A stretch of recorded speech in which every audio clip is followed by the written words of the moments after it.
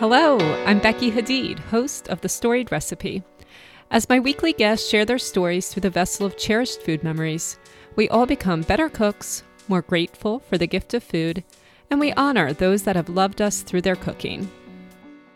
They say you can't control who you fall in love with, and that is true. I remember my dad asking me, "What is going on with you and John Hadeed?" And all I could say was, "Dad, he whistles all the time, and it makes me so happy." However, you can choose who you marry. And while falling in love with John caught me by surprise, marrying him was one of the most conscious, considered, prayed over decisions of my life. Ultimately, I married John because I trusted him. I trusted that his natural humility and utter lack of pretension, his work ethic, and his enthusiasm for all the little moments of life would just see us through whatever came our way. Like every couple, it definitely took us some time to integrate our dramatically different communication styles, and we've been through patches over 18 years where everything seemed to be in short supply: energy, health, sleep, understanding, even faith. But I have never regretted the decision to marry John Hadeed. He has risen to every challenge, personally and professionally. His optimism, grit, and faith have held us together as a family. And as we move away from the infant and toddler years and into our middle-aged years, a term which John still won't accept, we are a stronger team than ever. Everything we build, from our family to his business to this podcast, we really truly are in it together. So I wanted you, as listeners of the podcast, to meet him. And based on the comments over on Instagram, a lot of you wanted to meet him also. So in this interview, we tried to answer most of your questions as we just chatted about spinach pies and stuffed grape leaves, John's Arabic heritage, and also adoption, work, and fatherhood. Here's my husband, John Hadeed. Okay, so first of all, thank you for doing this. Oh, my pleasure. I was looking forward to it. Yeah. No, you haven't. I have been, actually. It's been a long time coming, so. Okay, just to start on a cooking note, you make 95% of the eggs in the family. I do. Nicholas and I probably go through about 8 to 10 eggs on a good day. If Marcus and somebody else jump in, then we're a dozen out. You know, I was making eggs for Nicholas the other day. Do you know what he said? No. You don't know? No. I was making eggs for Nicholas, and he was like, "You know whose eggs I like?" I was like, "Whose eggs do you like, Nicholas?" "I like Daddy's eggs." Well, I'm not sure what the special ingredient is, but I've learned not to burn the bottom of them. That's one of the keys. After my constant complaining, you have to watch the eggs while you cook them. You can't actually go and work for a little bit and then come back and stir them every now and then. No. Let's see. So spinach pies. Spinach pies. That's the recipe you chose. Now, first of all, I'm really curious about this. Have you ever made spinach pies? No, I've never made them. I don't think I've ever even seen them being made. Which is amazing to me. I picked it so I started double think myself. It was actually a toss up between that and grape leaves. Oh, stuffed grape leaves. Yeah. Of course. So, yeah. I went with the spinach pies because I actually liked them the best at that time. Now I like them both pretty much equal, but at the time, that was what I liked the most. I didn't really like Arabic food that much at the time. So at the time, tell me what that means. Yeah, at the time, I'd say probably before college, to be honest with you. But a lot of it I did not like. But the spinach pies I did look forward to. And it is interesting. I don't know if it's because I just grew up with them, but I've had them from like restaurants and stuff, but they were never as good as when my aunt made them or my aunts made them. So the grape leaves are a better story because I actually was in the kitchen quite a bit. So my grandmother lived up the street from me. And so I would go up there. So I cut her lawn. And so every time I would cut her lawn, I'd go in and just hang out for a little bit. And so she'd have grape leaves all over the kitchen, just with her rice in the pot, and she'd just be sitting there rolling them. Now, was she making them special for you because you cut the lawn? So part of the Arabic culture is when you go to someone's house, the first thing that happens when you walk in there, they say, "Are you hungry?" It doesn't matter what you answer. Well, and it's not really a question. It's like, come inside and eat. And she would always say tocho. And I'm not even 100% sure what that means, but I always felt like it meant come inside and eat something. Mm-hmm. And like, you really can't say I'm not hungry. Right. You try, but you can't. No. So, you learn to say, okay, and if you preemptively ask for a small amount, you can get away versus if you say nothing, they give you a lot. But no, so my grandmother, she was, we would come home so Powder Mill Road is where I grew up. Mm-hmm. And it was a pretty busy road, and we'd be coming home from school because she would be standing on the side of Powder Mill Road. Get out of here. Just picking grape leaves. And I'd be riding the bus home, and like there's grandma on the side of the road, just picking up the grape leaves. So I probably should have said grape leaves as my food because it has the better story. But yeah, I picked. That's okay. It's all part of the Arabic feast. Yeah, I picked spinach pies because it's what I like the best. It's what you like the best. Okay, so who made the spinach pies, and when would you eat those? So it was always my aunts. How many aunts did you have, Mary? Lila. Yeah. Lila, Mary, Jennifer, Wadia, Karima, and Amal. Yeah. The thing is, you never really knew who did what. Yeah. So when we ate, it was usually at like Easter or Christmas. Like every holiday, we did a family gathering. Mm-hmm. All my cousins and everything. It wasn't even so much about the food, you know.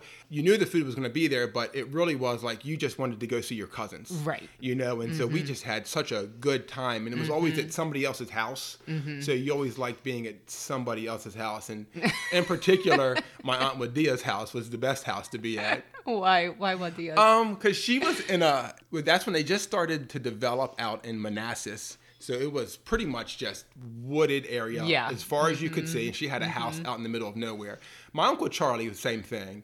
And so when you got there, you spend the whole time in the woods just doing whatever or playing and stuff. So yeah, it was more about knowing you were going to be with your cousins. And you came inside for maybe 15, 20 minutes to eat something, but then you were just right back outside. Right. So I have to tell you though, it's almost to our 18th anniversary, and you have always talked about Arabic food with so much fondness. Yeah. And you've always been grateful when I've tried to make Arabic food. This is literally the first time I've ever heard you say there was a period in your life you didn't like Arabic food. So I didn't eat it all the time. Right.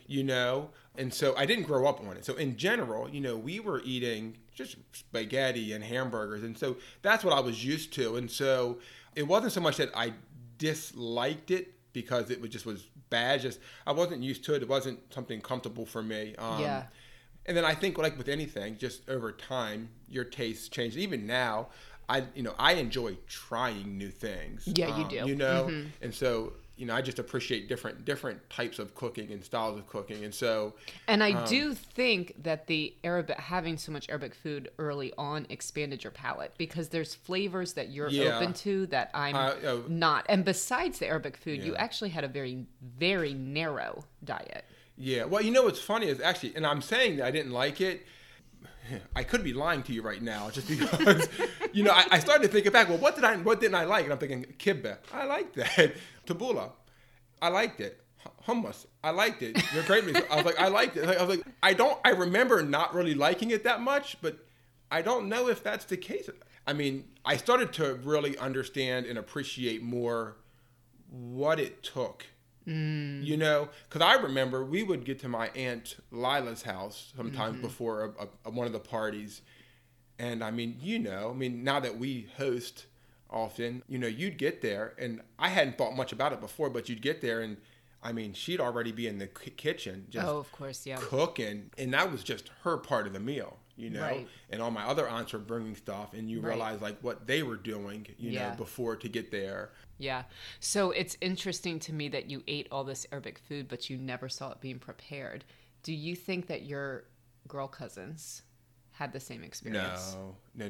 They were probably in the kitchen helping, right? Well, were they? Or like go back to Wadia's house, you know, the woods. Would they be out with you? Would they be in the kitchen? Would they be in the kitchen before the meal, then out? So Wadia was Teresa and Tony, right? So Tony was the older one. He's not in the kitchen. I can tell you that right now. Was Teresa in the kitchen? All my cousins that would have been in the kitchen were a lot older than me. Mm-hmm. So... And I can say, just from talking with your cousins, I do think there was a big older, younger gap. And I can tell you, the girls, they know how to cook. Yeah. I remember a specific time where Teresa talking about making makluba.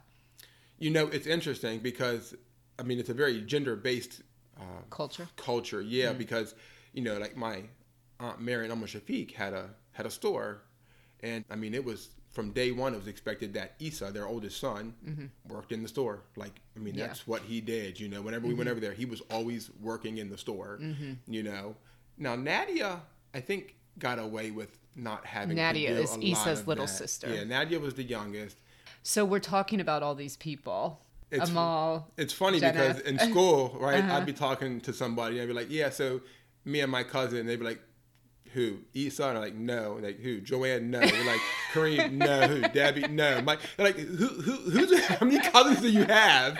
And you know, I did have a lot of cousins, and I'll say this: I would never have traded that for the world. No. That was it. I mean, you look back, and it's partly sad because you miss those times. Obviously, everybody goes on and does different things, but they were just really good times.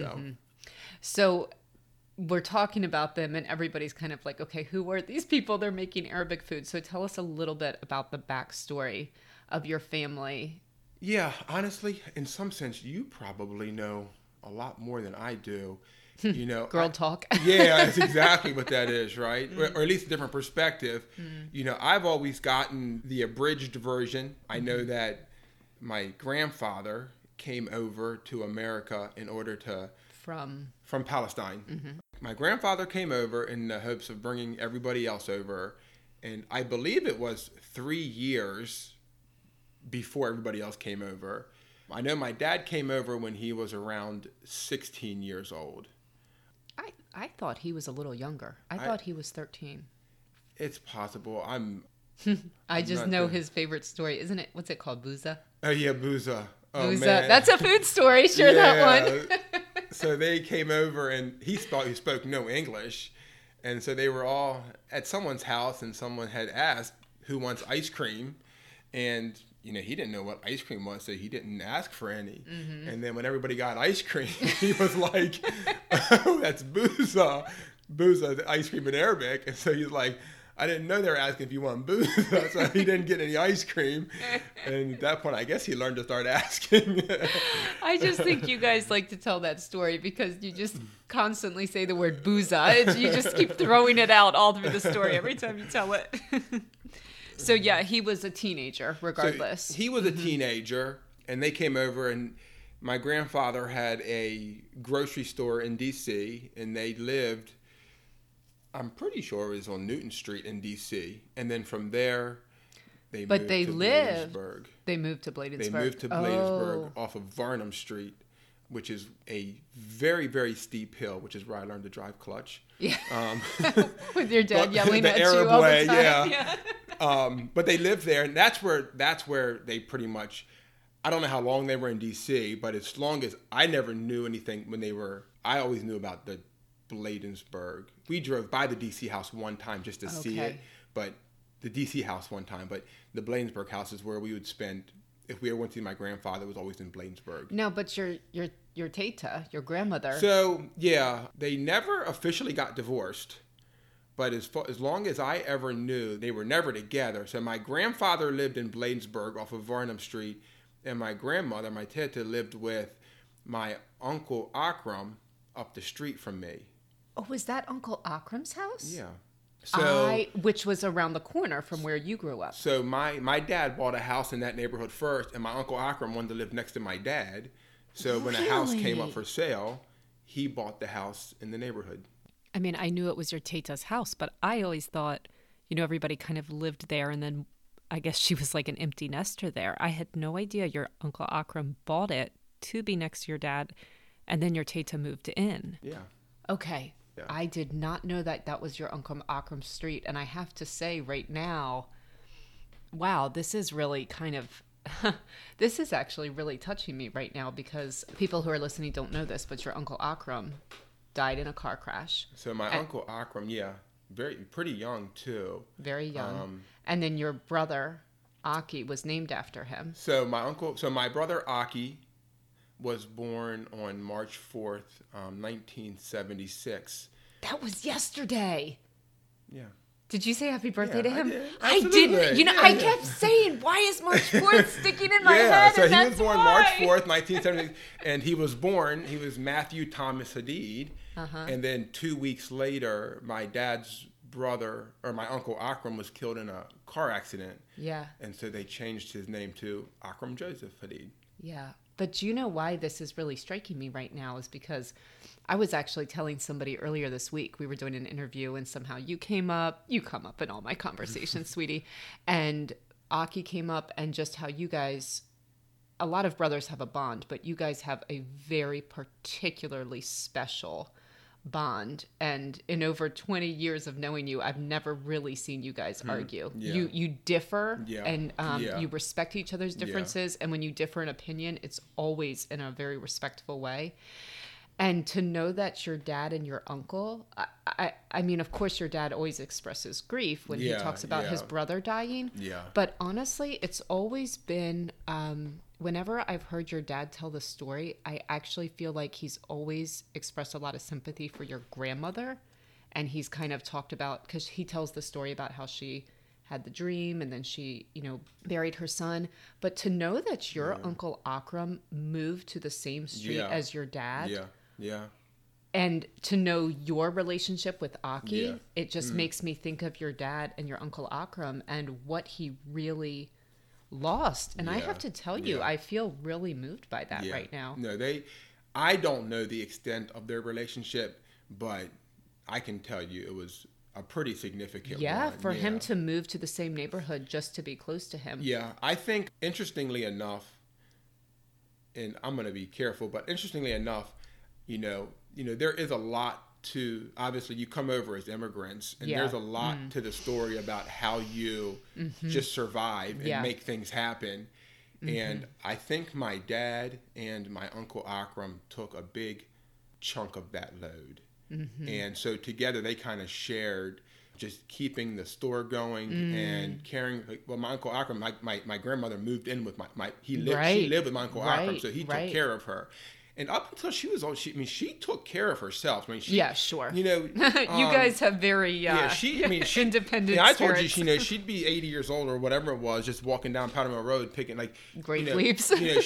She took care of herself. I don't know if she ever got a driver's license though. I think people always drove her around. That's amazing. But, he was there to take care of, Yeah, and your dad, of course, was always there to help. And my dad was always there to help. And I have to say, I'm actually understanding a little bit more about your dad right now. And even some of the stories that he brings up and some of the burdens that he carries with him, to know that he was that close to your uncle. Yeah. Like I said, all siblings are, but I didn't. Yeah. I'm actually right now putting him and your Uncle Akram, I'm kind of imagining their relationship like yours and Aki's, because the same thing, you guys had a very special bond, because it was really just, because you guys endured some hardship also. Yeah. And that is what bonded you, just like for them. And, I've told people this before, the only time I've ever seen you, I don't know if you cried, but the only time you were close is when your brother Aki was going into brain surgery. Yeah. And so again, to imagine what your dad really lost there. Yeah. Honestly, the impact of that has never hit me till now. I'm not sure that I fully know, but I agree. Yeah, well, he's not going to talk about that easily. He always wanted to make it clear, my Uncle Akram was a very smart person. He succeeded very well he worked for the Department of Defense, I think either the contractor or as an employee, but he had just been accepted to MIT to do some more study. And he even got a recognition letter for something he had designed for the Navy that obviously we couldn't know about it, but just a letter of appreciation when he passed away. And so it was always, my dad always made it clear, or always wanted to tell those stories about my Uncle Akram. Yeah, he was so proud of him. Yeah, he was very, very proud of him. And again, like, I feel like you've really supported your brother. It's funny because, no, not funny, but so my Uncle Akram liked to fly. And in my grandmother's house, there was always this picture of, it was an article. So my Uncle Akram called my dad one night and said, "Hey, do you have a set of keys to the house? I lost my keys." And my dad was like, "You don't ever lose your keys. That doesn't make sense." So he came over and he got his keys and he's like, "So what happened? Where are your keys?" And so he come to find out that as he was trying to land the plane, something went wrong and it crashed. So he lost his keys in the plane. And so there was always this newspaper article of this plane crash with my Uncle Akram just, sitting there. So a lot, when you talk about your family's history, you really talk about this one side, the Arabic side.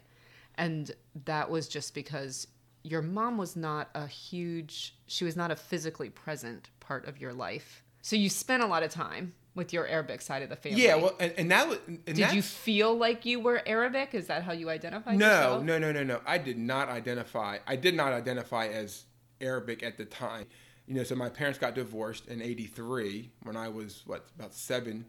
So, everything we 9. did was... You were born in 74. I was born in 74. I don't know how old I am. 9. I have to calculate it every year. So, I just never really knew that side of the family. So you did not identify as Arabic or Palestinian? No. Yeah, actually, it's interesting. I don't even know if I thought about identity much at all when I was younger. I don't think, I don't think kids do very much. And I think especially back then, it really wasn't even a concept that we discussed very much. No, it wasn't. The only time it really became anything I would even think of is, when I was in high school. That's when we went to war, over the whole Persian Gulf, right? When Saddam Hussein went into the Persian Gulf. And that's when, I think people knew I was Arabic before I knew I was Arabic. Because people would make comments to me, and I had never really thought much about it, I'd get a side of the story because you hear my dad talking or something like that, but I never thought much or never really even cared much about it, to be honest with you. That's interesting because it's something your dad and your family of that generation and your cousins who have 2 Arabic parents feel very strongly about. They feel very strong, absolutely. And even to this day, I mean, they're on top of, the different news on that area and what's going on over there. And again, I don't keep on top of it, but they would clearly say there's just a complete mistreatment of the Arabs in that area over there, and a lot of injustices. Yeah. At some point, I feel like your Palestinian heritage did come to mean a lot to you. It did, and it does today. What do you think? I don't know. I really don't know. I remember being embarrassed by it, and maybe that's why I didn't think about it much. But at some point, I was just like, I actually came to really appreciate the Arab culture, and I feel like I would talk to person after person in their run-ins or their interactions with Arab people, and they always just spoke so positive of it, Like, can you think of an example? Oh man, well, so the church I went to, the pastor was Dr. Clark, and actually even Palmer Robertson. They would both just talk about friends that they had that were Palestinian, and they just had just really nice things to say about them. And I can't say when it switched for me. I just don't remember. Well, yeah, I mean, I think identity is kind of a word that we use a lot more, so probably kids become maybe aware of it more. But I think, even in literature, coming-of-age stories always happen in early to late teens. So it's not surprising that you just didn't think about it that much. Yeah. Until your teenage, maybe your high school years? I remember going through high school not really. So you were aware it was part of your identity internally, but you were not externally accepting or embracing that identity. I heard Arabic being spoke all the time. Right. Like it was clear, Right. I think a lot of it, and as I'm looking at this, at some point, I think I probably suppressed some of it because you're trying to make friends, and it wasn't going to make you friends. At least I felt like it wouldn't. So, whereas once you get out of high school, you don't really care. Like, at some point you don't care. So I think I was free. I think maybe I felt free to embrace it now because I was like, I just don't care what people think anymore, you know? So I don't know. I would expect also because you were so close to some cousins to whom it's really important. Again, they grew up in two Arab parent homes, whereas, your mom wasn't Arabic. And I think probably as it began to matter more and more to them, their influence on you was strong. That's a guess of mine. Well, it's a good guess. I mean, like my cousin Nadia, stuff, but she was like my sister growing up. I mean, if I wasn't there every day, at some point it would have been odd, So that'd be very easy. And she had both Arabic parents, so I would easily believe that. So we have this situation where your dad obviously had this massive influence on you and in shaping your identity, and a big part of that, like you said, I mean, he spoke Arabic all the time. Anytime he picked up the phone, it was Arabic, Obviously he has very, very, very strong feelings about the Palestinian plight and injustices, both overseas and in the US. What other ways would you say he was shaping your identity? And it was not in the kitchen. No. I mean, I would say it was definitely on a work ethic. My dad, I mean, I think everybody in my family basically owned a business. They all worked for themselves. My uncle Shafiq and Aunt Mary had a little market. My Uncle Charlie had a printing press. My Aunt Jennifer ran, she bought and sold things. My Aunt Lila did real estate and other things. My Aunt Kathy always did hair. I mean, so everybody owned something. Everyone came way past the age at which you could get an education. And there's really two ways to find success. Like if you're not going to stay on the lower socioeconomic level, you either have to have an education to get a high paying job, or you have to start your own business. Yeah, no, it's and that's true. What they all did. It's true. And so, and when you do that, I mean, the hours can be brutal. I mean, you're always on when you own something. You're always on. Any problem is your problem. And so I got to see that, and I was always a part of it, whether it was just coming along for a ride to the cash and carry to pick up groceries or stock to replenish the shelves, or staying back to work the store while he did that. Staying back to work the store while he did it. You were always a part of that. And it's interesting because it felt kind of natural, just because there was never a distinction between normal life and work. It was just you lived, and sometimes you were working and sometimes you were riding the subway just to go down to DC for July. There was no idea of, you go off to work, you go off to this, and it's just, you kind of just did these things, and that's what life was about, which I feel like COVID kind of brought that back a little bit, to be honest with you, When I was little, I hated it, right? Because you didn't want to spend all your time at the store, but it's really interesting what you're saying. You're making me think of an interview that I did this summer with Nadia. And she is her father. Pakistani. Right, her father would bring her along. Yeah, and he brought her everywhere. He brought her to business meetings in the middle of New York City. Yeah. And it seems like there's a lot of cultures where that is the common life, and work is, like you say, just mixed together. Yeah. And what that means is that there's a lot of on-the-job training, more so in, I guess, like the character or personality traits that you need in order to be successful than maybe the specific, so for instance, he wasn't teaching you how to write code. You own a software company. Right. But that wasn't the point. He was teaching you how to be entrepreneurial. He was teaching you how to be hardworking. He was teaching you how to work with your kids around, which is something you're amazingly good at. Yeah.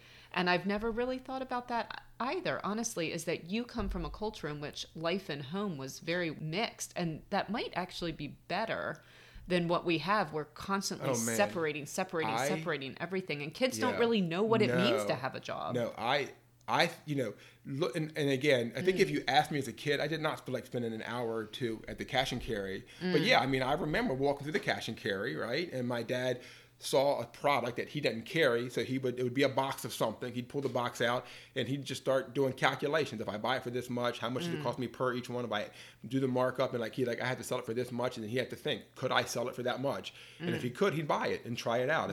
If he couldn't, he wouldn't buy it. So just the idea of, he had to buy and sell things in his store and trying to figure out if it was going to be profitable or not. And so that's that's what you saw day in and day out. Yeah. So those are the ways that you feel like your dad influenced you, is the idea of a work ethic, the idea of being able to seamlessly mix. Yeah. And then I would say also family and work. And my dad was very charitable with his time. I just think through, I'm sure there were times where he'd said no. I mean, I know there are, but you never felt like, and my cousins felt the same way. If you needed something and you needed something now, my dad would, if their car wouldn't start, they'd call my dad. My dad would go over and help them figure out how to start their car. Or if my uncle's, furnace didn't start, they'd call my dad. He'd come over and help them work on the furnace. Like, he was always available to help somebody, And it wasn't like he had a shortage of things to do. He had a ton of things to do, but he found a way to figure that out and make that work, Well, and that's very much you. Because I remember, people want to know, because I ask people what questions they have, and they, of course, always want to know how we met. And the answer is, so the short answer is through church, but there's a longer answer because there was this age gap that we kind of knew of each other for a long time before we knew each other. Yeah. But what I always knew, everybody from like a kid to the littlest, oldest ladies would say, oh, John Hadeed helped me with XYZ. I was just always hearing, John Hadeed helped me. John Hadeed helped me. And I remember there's this very specific, I actually posted about it on Instagram on my old account before I was hacked. But I remember one morning I came down, I had slept in. I don't know if one of the kids was up or whatever, but you had folded all the laundry and left it on the mudroom table. And I went in and saw it. And while I did that, I happened to look out the window, and your dad had come up to cut the lawn. Right, Do you remember that? Yeah, I do. And I just remember being really struck by, exactly like you said, like you're always looking for ways to help people, which we really benefit from. Yeah. And I looked out, and your dad knew that you had a busy day and was like, let me come up and mow the lawn for Johnny. Yeah. Now, we started to, but then I stopped asking the question. So we haven't talked about your mom, who was not Palestinian, and you didn't spend most of your time with since, you were 9. Yeah. What ways do you think that she shaped your identity? So how did she affect my identity? That's a really hard question, because I think I would say that, for someone to affect you, it's done by the amount of time that you spend around them. So, it's hard to pinpoint, how those things happened. I do know that my mom was also a very generous and caring person. And so, I would have seen that a lot, before my parents got divorced. And even the times when I saw her, you saw it. She would always give people the benefit of the doubt. I mean, I remember we were driving. I forgot I don't remember the story, to be honest with you, but it was clear she bought this little Chevette, and there was clearly something wrong with it. And it was obvious that the guy did something that wasn't right. He ripped her off. Ripped her off, yeah. And so my brother Paul was very protective of my mom. And so, he was going to take care of it, but he's like, Mom, you should go back. And she's like, no, he didn't really. And it's like, it's clear. He treated you badly. Right, but her whole thing was it couldn't be, this is something he didn't know, and it just was like that, and so I think it all got worked out. But yeah, well, you're right. That's very much something that you have from her. You have a very soft heart. You're always gonna believe the best in everybody, and I always tell this story, but it's so true, because I think I realized pretty early on that I was falling in love with you, but as I said on another podcast the other day, you can't choose who you fall in love with, but you can most definitely choose who you marry. Yeah, And yeah, and I was really like, what decision am I making here? Because you're very much like your dad in a lot of ways, but you're very different than him in other ways. And I kept asking myself, am I not seeing this right? What am I not seeing? I couldn't put the pieces together. Like, they didn't fit. And then you said, I think we had been dating 6 months, and you said, why don't you come meet my mom? Mm-hmm. You know this story, right? Absolutely. I mean, as soon as that woman walked out of the house, it's like I could see in my mind's eye that piece falling into place. Well, and that's what I was going to say. I mean, you know, you never discount genetics, right? Yeah. I mean, and so I do think that is clear because, you know, while my dad is all those things, you know, my dad is genetics, being Palestinian. I know he would terrify my friends sometimes because they'd come in and it's interesting because it's what you get used to, right? I mean, you know, what they would consider my dad going crazy, and I mean, your dad was screaming at you. It was just different levels of what you'd expect. And I think, you know, you probably saw some of that and I wasn't exhibiting that. And so, yeah, you probably, you know, what's going on here? Yeah, but your mom, you know, as soon as she walked out of the house, that smile on her face, it was your smile. You guys laughed at all the same jokes. Yeah. She had the most, to her great difficulty in life, she was unwilling or unable to confront. She was just willing to take on herself. Yeah. When someone treated someone wrong, she just took it and was, like you said, willing to look at the best in others. And I was telling the kids the other day because we were talking about those stupid goats that I hated. But at the same time, you had to respect your mom for the fact that she loved animals. And man, if you had a hurt cat or a hurt dog somewhere, it was coming home. Right. And I think that kind of fit that part of her heart that just really needed to shower people with love and probably needed to receive unconditional love. She did. Which animals gave her. She did. And I think, I mean, you know, I will say, you know, she was not weak in that. So she had to work for herself. And so, you know, I would actually, when she used to work at a place called Fashion Bug, you know, quite often after school, we'd have to go to work with her. She'd have to come pick us up and bring us back to work. And so we'd spend the rest of the day at work with her because she couldn't just take us back to the house. And this is after they got divorced.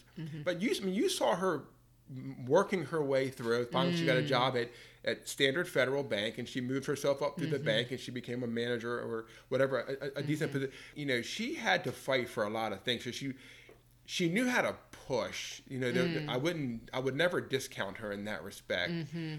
So I've wondered about this a lot, and you know, basically people just had a lot of questions along the lines of, you know, is it great that Becky likes to cook, or, you know, how much do you love Becky's cooking, or things like that. And I started to think, actually, it's interesting, given our very, very different backgrounds, that food and meal times actually never turn into a point of conflict between us. I'm going to ask like a barrage of questions and you kind of pick and choose. So I never saw your mom cook.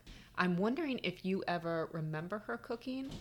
And I'm also, your dad really didn't cook. You ate the big Arabic feasts, but your dad... We ate a lot of frozen TV dinners, really, is what we ate. Yeah, I mean, there was no time for anything else. You'd get a spaghetti dinner from time to time, or, you know, we would cook some steaks from time to time, something like that. Do you remember anything about your mom cooking? Like, do you think it was the same before they got divorced? No, I do think she cooked, but I don't remember it. And, you know, part of it is, I will say, and just were never in the house. Yeah. You almost didn't know what your mom was doing. You were too young to really... I actually didn't know what she was doing. You were too young. We were always just outside in the neighborhood playing. Yeah. And to be honest, looking back, so for listeners, John's mom died of something called Shy-Drager syndrome, which is like Parkinson's, but with a extra symptom that caused it to be diagnosed. And so when I look back... Because she died... 2011, I believe, January. 2011, so we had been married 8 years. Yeah. Okay. So I probably met her 10 years before she died. To be honest, I think she probably started exhibiting symptoms, unbeknownst to us, and probably even unbeknownst to her, almost as long as I knew her. So I probably don't really know. Again, I met her very, very few times, and she was getting sick. I mean, it was a long time before she was diagnosed. Yeah. So I probably don't have the scoop at all on whether or not she ever cooked. I imagine that would be one of the first things that you would not be able to do with Parkinson's-like symptoms. Yeah, and so I think we're using the word cook, just to be clear, right? The cook is you start with ingredients from scratch and kind of put a meal together, right? Mm-hmm. I mean, I'm sure, she did things like buy things that were frozen to put them together to make some sort of meal, whether, but I don't know that she would do things like bake a loaf of bread or... But honestly, even also that time period, a lot, like convenience food was very, very, very much a thing, even to the point that my mom was, so my mom was a little younger than yours, but it was very new that my mom nursed us, that she breastfed us. Like formula was just the thing. Like everything had become so convenience-based for a little while there. I know my mom breastfed. Yeah. That's not even where we were trying to go, but what are you thinking of?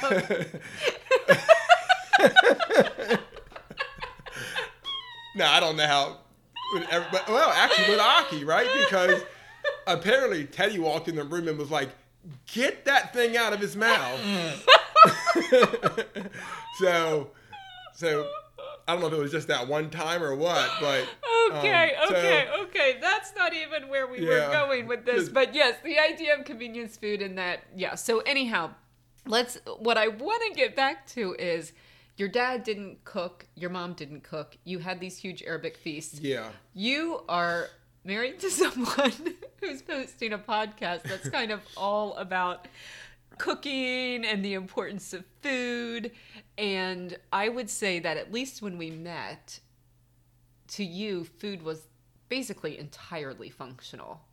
Like there was not a lot of money for food. Yeah. I mean, not like you went hungry, but I mean, you were like, you weren't splurging on food. Let's put it that way. No. You were not splurging on food. It was like there were not really even the idea of meal times. Like you just ate when you were hungry. We never until we got married and started doing dinner at whatever it was, we never sat down for dinner. Yeah. I mean, that was never the case. I mean... Yeah, so food has, except for these big Arabic feasts, food has been completely functional in your life. Yeah. And that's obviously not how it is for me. Yeah. How, like... where do you stand on food these days, sweetie?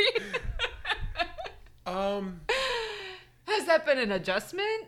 Does it mean more to you? Is it just something you do for my sake? I don't know. No, definitely not for your sake. I do enjoy, I don't know. It's a good question. I can clearly say that, I'm not one of these people that will walk into a fine restaurant and appreciate, you walk into these fine restaurants. That's because you get such good cooking at home. Well, I do, and that is part of it. Actually, sometimes you're always constantly comparing. You're like, well, I'm paying $50 for this meal, and now it's discounting the time that you put into it, but I'm like, this is not as good at all as what I would get at home, and so. Thank you for that compliment. I so blatantly asked for. So no, that is definitely the case. I do appreciate, sitting down and just taking time for a meal, just because life is busy. Mm-hmm. I don't find it to be.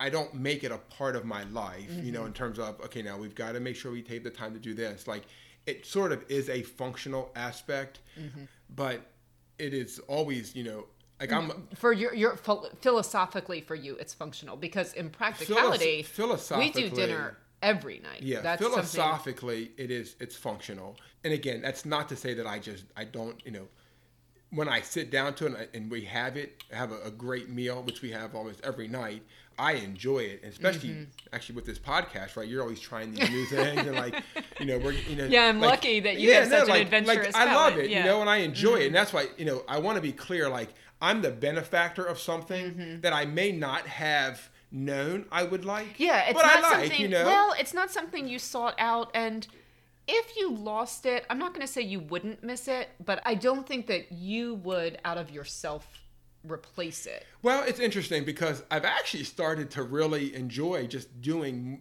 like I don't do hardly anything in the kitchen, That's but not true. you know there are like what I tried to make that one night when you guys were at church coming back. That I think it was a spinach. Yeah. I know Yeah. what happened. I said you were going to make The arepa. No, what happened is I didn't had a make bunch what I thought I was making. I had a bunch of chickpeas. I left Yeah. behind the doubles recipe because we really liked that. Yeah. But you thought that it was the arepas. Yeah. And that's what you were wanting, and you were like, I can't find the right flour. It's not going to Yeah, look right. right. And so I made some. But I really enjoyed. You followed directions, and they were delicious. I They did, just weren't what you had set your mind to. But I love those just as much. But Yeah. I enjoyed that, you know. And actually, I make it's actually not a joke when I actually always ask Jack about, you know, being able to do those cooking classes with him. So I've actually really come to enjoy it. And you know, you're good at anything you do. You're just overflowing with energy. And I do think you appreciate good food. Like, you have a very expansive palate. No, I do appreciate it. I mean, it's not wasted on me. You're low maintenance. Yeah. You're not, you're very low maintenance, which is a beautiful thing. I like that about you. I don't have to have it when I'm out. Yeah. I can live on peanut butter and jelly when we need to. Yeah. Too much to your dismay. Too much so. So two non-food related things that I want to talk about. Earlier when we were talking about your mom and how she had an influence on you just simply by the biological fact of being your mom, and how I experienced that when I saw her, and your smiles were just identical, and I could tell so many parts of you that I couldn't put together like made sense. Tell me a little bit about your approach. Well, basically, I just want to say you're a wonderful father. Thank you. You're just such a great father, and it's something that always makes me, you know, just fall a little bit more in love with you every day.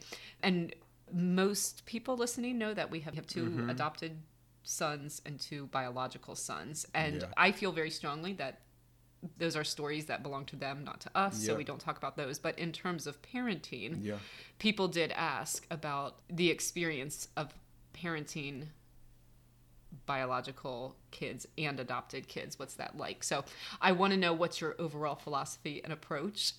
It's how are you such a great dad? That's what we want to know. How are you such a great dad? And also, what would you say are some of the challenges or differences? Are there any differences between parenting adopted and biological kids? So I think what I tell a lot of, I'd say more guys than anything else, is that... Yeah, and I do want to say we're always happy to talk about this in our personal lives for people who are, you know, struggling in some way with their story, but we're not going to publicly share our kids' stories. Well, so, you know, it obviously goes back to when Jack was born, right? And and so... Jack is biological, yeah. Yeah, Jack's our oldest. He's biological. And when he was born, you know, just going through that process, everybody's like, it's so transformative. It's nothing like it. And once you become a dad, you're going to just, and, you know, Jack was born and I was like, I felt none of that. Yeah. I mean, and I actually felt bad for her. I was like, you know, what does that mean? Like, I had no attachment to the kid whatsoever. That not, you know, but what happens is, right, you know, you change your diaper the first day and the second day, third day, fourth day, and you're giving bottles and, you know, you're just spending time with the kid. And to me, that's where a relationship came from. You know, so it wasn't so much that he was biological. It was through time, you know, through time and energy and commitment, you know. That's when you're like, okay. And so I had that experience long before we even thought about adopting, you know.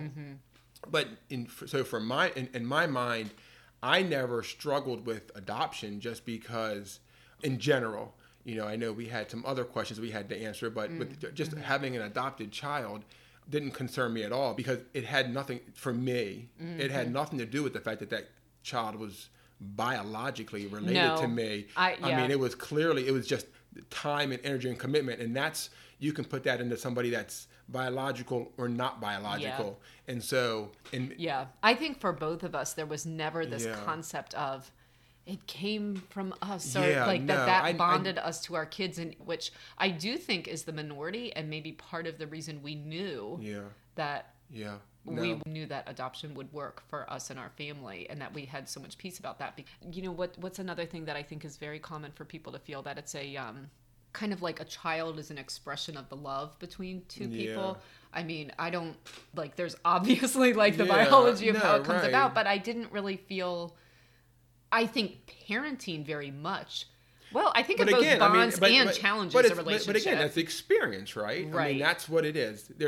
For me, there was, I don't know if it sounds good or bad, but for me, from day one, I was the same before and the same the next day. Like, nothing had changed for me. Yeah. Like, I was excited. And I was happy, but here's you were the deal. Fully committed to the role. Yeah, absolutely. I mean, but the same thing when we got the call to bring Joshua home, right? I mean, there was it was just like, it was just exciting, you know. Yeah, and I do. I think it's just it's another role that you say, yes, I'm committing to this with all my heart, and I will never ever. That's right, and and even to this day, obviously, when you look at our family, that we have some adopted and some biological, but I make a point to, I never use the word, I have two biological. No, I just say we have 4 children. I never say I have 4 kids, and people can draw whatever conclusions they want to draw once they see us together, because in my mind there absolutely is no distinction.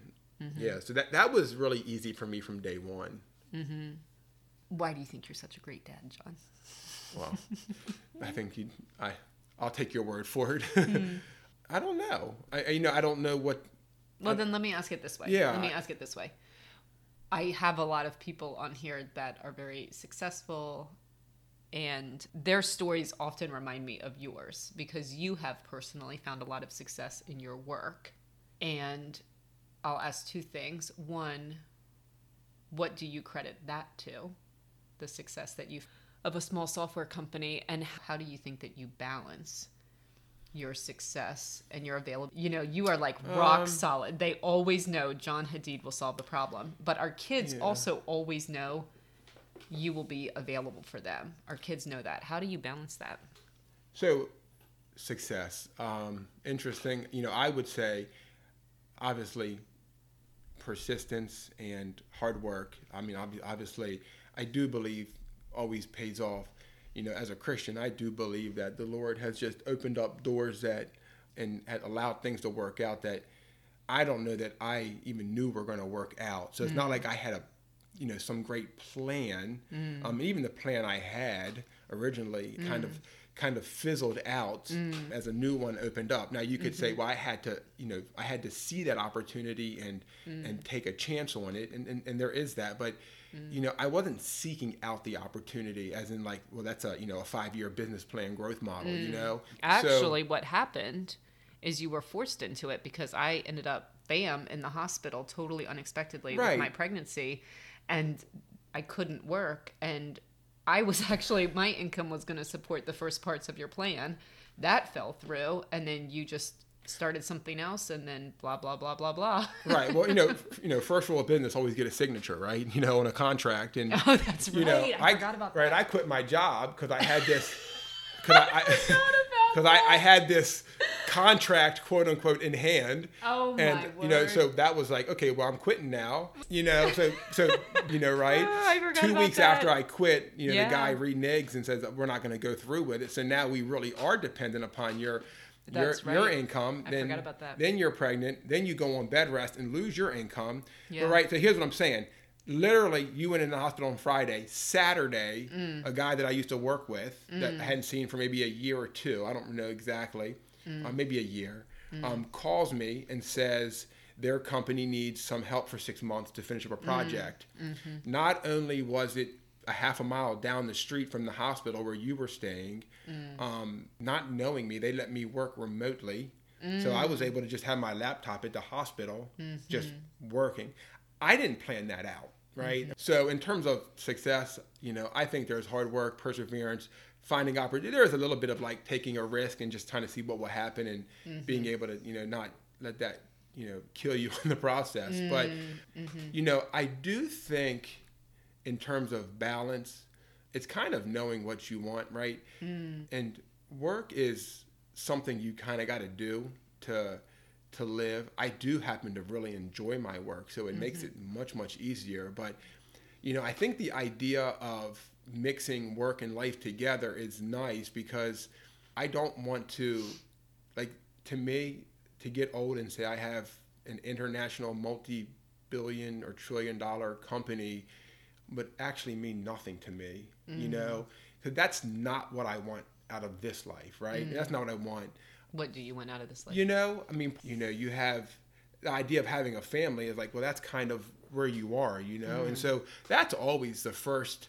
If you ever have to decide, A or B, right? Work or family, something has to get done and the other one's going to get left undone. And there's no other way around it.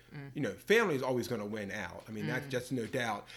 What does help is, and you mentioned it, I did build something where people trust me. And so when I say, I'm not going to have this for you tomorrow, it's going to have to be in, whatever, because of this. They know that. And so they know that it's coming in 72 hours or less, right, if you say it's coming in 72 hours. It's always hours. there. Yeah. It's always there. And, you and your employees have a lot of loyalty to you because you look out for them. Yeah. And so it's very rare that a deadline's not met. So when those times come and I've got to put something on the back burner, it's okay, that's fine, Well, and you said, I remember you said this when we definitely didn't have all 4 kids. I don't know who we had, but I remember you said to me, every single day, I think about how brief this time is. It is brief. And, and everything. And we're starting to see that now as Jack. Yeah. We've got 2 years with Jack. It is brief, right? And even as, obviously we always, as a Christian, right? The thing that you think about is you're a steward of, and the goal is to try to be, a good steward of that. And so in this case, having a family, right? There's, whether it's a father or a husband or whatever it is, I answer to, God for, and so my goal is not to just see how much money I can put in the bank, but, I know one of your questions was, did I have a new identity get added into, and did I struggle with that? And that kind of plays into what I'm saying, right? I started to really identify as a Palestinian, and I did, without ever being a part of their plight. I sympathize with it, I guess is the right word, I don't know. But then as a Christian, that became my higher identity. And all that to say is just, one of the things that we like to do is support, use our finances to support, and that just goes back to being a steward. It's not about how much money can I have so I can have what would you would call maybe a better life. So anyway, that's... So the last question is, people basically just want to know the podcast, how it affects you and why you're supportive of it. Why am I supportive of it? We talked about things that I'm good at and things that I'm able to accomplish and do. And there's no reason why you shouldn't be able to do the things that you're great at and are clearly great at. And so it's not hard to support you in doing this podcast because, look, you don't care about software, right? But you're supportive of me doing what I'm doing, right? And, there's reasons A, B, and C for that, right? Well, the fact is you're really good at what you do. And for me, even in some aspect, it is a podcast about food. It's clear that you create some connection with, if not 100%, 99% of the people that come on. You quite often are, it's an hour, it's supposed to be an hour long, but you quite often are 2 and 3 hours with maybe even follow-up phone calls to catch up, And so you strike that connection, and, I think that's a gift that you have, and I love to see that. And so in my mind, why would I not, why would I not support that? I would say, you were very generous in your compliments of me. But, the reality is it does take 2 to make things happen. You presented a side where I'm always available, and that probably is true, and I'm happy that's how you remember it. But at the same time, there was a lot of things you've had to give up and sacrifice in order for us to be where we are, right? Well, I think we've been a team. We have been a team. No, we have been a team. We have been a team. And so... Yeah. But a team only works if both people are trying to, That's true. That's true. Trying to but play you're together. my favorite teammate. Right, you're my favorite teammate. Oh, thank you. Do you have a favorite recipe you want to share? Do I have a favorite recipe? Oh, man, that's a hard one to ask. You do. You're asking in terms of your podcast. Yeah. Oh, yeah. Okay. No, arepas by far. Yeah. No doubt. Those just seem always to come up in my cravings. So everybody always asks how we met. Well, how we met. So the story that I always say is obviously, so it took me a while to get through school. And so we happened to... Now, I want to make this clear because you were working the whole time. You put yourself your brother through school. I was working, but it took me a while. So I basically went into college and I was still there after you graduated. Went to Japan for a year, came back. Graduated high school, went to Japan for a year, came back, and then went to college, and I was still in college. So we actually, at that point, became peers, whereas before, we were clearly not peers. Yeah. And then we started doing things together with the church group. Yeah. And, it ultimately came down to the one trip that we did we used to take that yearly... Yeah, we went to the lake, like a bunch of the college age kids. Yeah. And then we went out on the lake one night, and I was trying to hold your hand, but and I guess you didn't know what I was trying to do, and then all of a sudden it dawned on you, so you whipped your hand out of my hand. But I think that's when it started. And then, I think that's where it started. And then obviously we played a little bit of cat and mouse, and then we would meet up. There was always these little things that kind of just were definitely somewhat calculated, right? I mean, it wasn't chance. Wow. All right. Thank you very much. Oh, you're welcome. Is there anything you wanted to share that I haven't asked about? Nope. I think that's it. All right. I love you. I love you too. Okay. Thank you all so much for tuning in to this episode with John. You can find the recipe for his favorite spinach pies, also with their kind of sister recipe, meat pies, from an authentic Arabic cookbook gifted to me by John's cousin. You can find that over on the blog, my blog, thestoriedrecipe.com. Also, I do want to say that I know hearing about a happy marriage can be really tough for a lot of people for a lot of reasons. And if you are going through something tough, I just want to let you know that I'm here and I'm more than happy to listen to you. Please feel free to email me at becky@thestoriedrecipe.com. And I'd love to support you just again by listening. Also, I have learned a little bit about cooking Middle Eastern food over the years, but a friend of mine is an expert. Cosette Pasco is the daughter of 2 Lebanese immigrants. Her father is a professional cook of Lebanese food and is actually known as the Pie Man because of his expertise in making these very pies. Cosette is a former educator, classroom educator, and also a food blogger over at Cosette's Kitchen. And she has just combined these 2 things to open up online cooking classes available to all with a focus on Middle Eastern food for some of her sessions. You can sign up at her blog, Cosette's Kitchen. P.S. I do want you to know this is not a paid advertisement. I'm just good friends with Cosette, and I really believe in what she's doing, and I think you may benefit from that. I also think Middle Eastern food is some of the most delicious food in the world. Finally, I did want to share that when I started the Storied Recipe podcast, we got off to a really strong start with ratings and reviews. Right now we have 64, which is a great showing. But along the way, I kind of stopped asking. And so, of course, I stopped receiving. And I need more ratings and reviews to help this podcast grow right now. Part of the reason I stopped asking is I knew it was a pain for a lot of you, for a lot of listeners. In fact, even my own younger brother mentioned that he wasn't sure how to leave a review as much as he wanted to support me. So now I have a nifty little service that automatically knows what device you're using, and it allows you to leave a rating or review with just one click. So would you please help me out by doing that?